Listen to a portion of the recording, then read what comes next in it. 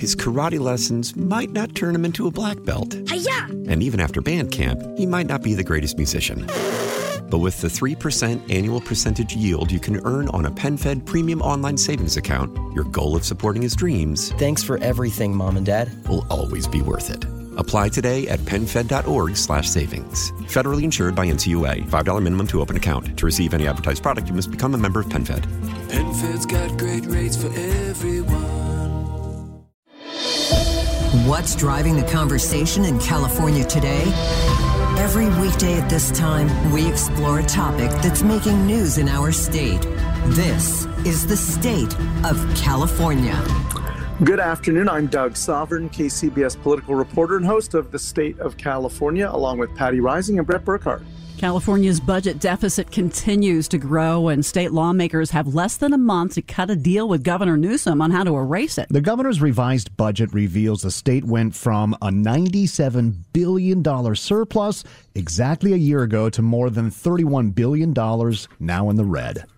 The governor is not projecting a recession just yet, unlike some economists, so he's not ready to tap into the state's rainy day fund, which is still there just in case this deficit gets even larger.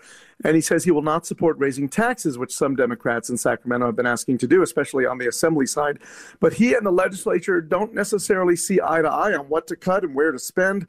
So for more, we're joined live today on the KCBS Ring Central Newsline by State Assemblyman Ting of San Francisco. He is the Democrat who chairs the Assembly Budget Committee.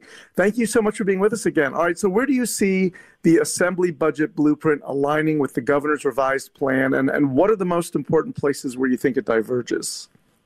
Well, I think it aligns very, very well. I think we talked about taking a look at the budget this year and really protecting many of the investments we made the last couple years, whether it was in moving towards universal health care, whether it was in terms of broadening our social safety net, making sure that we fund both K through 12 education, higher education. I think those commitments remain in the governor's budget. Now, we have a couple differences. We think there should be more money going to child care. We believe that there needs to be more investment put toward student housing, especially at the higher education level, some of the fastest housing we can build. But overall, I think the direction that the governor proposes is right. The governor is adamantly against raising taxes. So what does that mean for the plan recently floated in the state Senate to raise taxes on corporations and for the other revenue ideas in the legislature?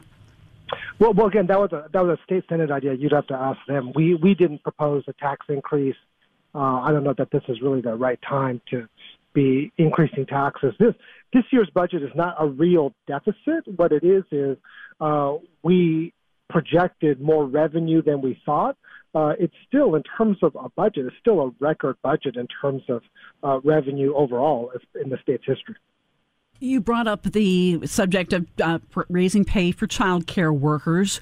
The governor wants to delay the planned expansion of child care. How are you going to work that one out? Well, again, our plan is really predicated on taking advantage of federal matching grants and federal matching. So we don't want to leave any federal money at the table. So we think it's the most prudent move is to go get that federal money, use a little state money to increase child care rates. What we see is many of the child care providers are going under. You saw that in the Chronicle article. We've moved a lot of money, and our state bureaucracies even have difficulty getting the money out. So they're really facing their own fiscal situation that's dire. And as we know, if you don't have child care, you can't go to work, which is really a huge hit on the economy, especially for working families. California has been flush with cash the last few years. You've got a class of lawmakers who have never had to make cuts before. They're used to negotiating, how do we spend the surplus and coming up with competing proposals to spend money, not how to deal with red ink. So how difficult is this going to be? And, you have your work cut out for you as the committee chair. Yeah, I don't think it's really that difficult this year because it's really not about doing any cuts. It's just about either delaying or adding triggers to different kinds of spending. They're not real cuts in the sense of money that that are core to our spending, meaning they're not cuts to human services, which is food or CalWorks or CalFresh. They're not cuts to healthcare. They're not cuts to K-12 education or even higher education. So really, we have this ample rainy day fund, and we also have a lot of money that we could borrow from to really protect our core assets and the core programs that we fund. You mentioned the rainy day fund. The governor wants to spend some of the safety net reserve, but not the rainy day fund. Do you agree that's the prudent way to go? Well, the governor, what's happening is that the governor's Department of Finance actually projects revenue for this current fiscal year that we're in down to $202 billion. LAO projects that number at 194. We think we're going to be closer to that 194 number. So in essence, the governor having a little more optimistic revenue number means we will be spending reserves. You know, we hear every budget cycle about how over-reliant the state has become on income tax revenue. Mm-hmm. Is that ever going to change, do you think? You know, it's hard. The best tax that the state should rely on is really property taxes. But as you know, Prop 13 is a sacred cow. There's not a lot of interest in really changing that. We got close to talking about removing Prop 13 subsidies for apartment buildings and office buildings, and even that we couldn't get done. So that might be something we bring back. But again, the over-reliance on high-income earners was really to the benefit during COVID. That's why the budget skyrocketed, because while most working families were suffering, high-income earners were doing great. The stock market was doing great. They were making a lot of money, especially in the tech space. And so that's really where we saw our budget go up and up. You know, there's talk of going back to the bond market, which means going back to the voters to cover some of the things the governor wants to do that we can't afford at the moment. How much of an appetite do you think the voters will have for borrowing billions of more dollars and kicking the can further down the road? Or do you think they don't really connect that borrowing with, how it might cost them at some point? I think the voters focus on, when they see a bond, they really focus on what it's for. And generally, it's less about the fiscal spending than what it's for. I mean, in general, you always have, 15, 20% of people that just automatically vote against bonds. So it's really about persuading those folks in the margin that now is the time to prioritize school buildings, housing, transportation. It's really about making a case for that particular item. All right. Well, thanks so much for being with us. You've got less than a month to get it done with the deadline coming up in June. Assemblymember Phil Ting of San Francisco, chair of the Assembly Budget Committee. Thanks for being with us.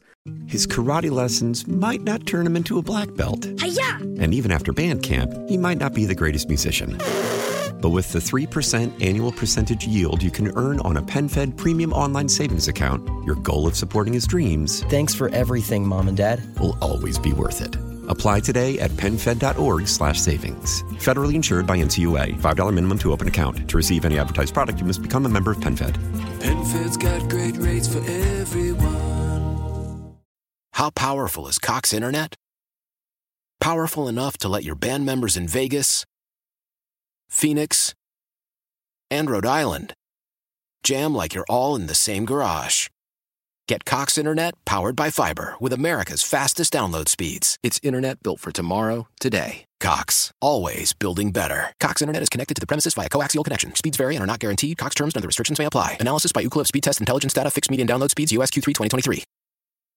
Celebrate and save at Ashley's Anniversary Sale. With Hot Buys, your choice of colors starting at just $3.99. Ashley Sleep mattresses starting at $2.50. Plus, receive a free adjustable base with select mattress purchases. And shop top mattress brands like Stearns & Foster, Tempur-Pedic, Purple, and Beautyrest Black with 60-month special financing. Only at Ashley. Subject to credit approval. No minimum purchase required. Minimum monthly payment, down payment, tax, and delivery may be required. See store for details.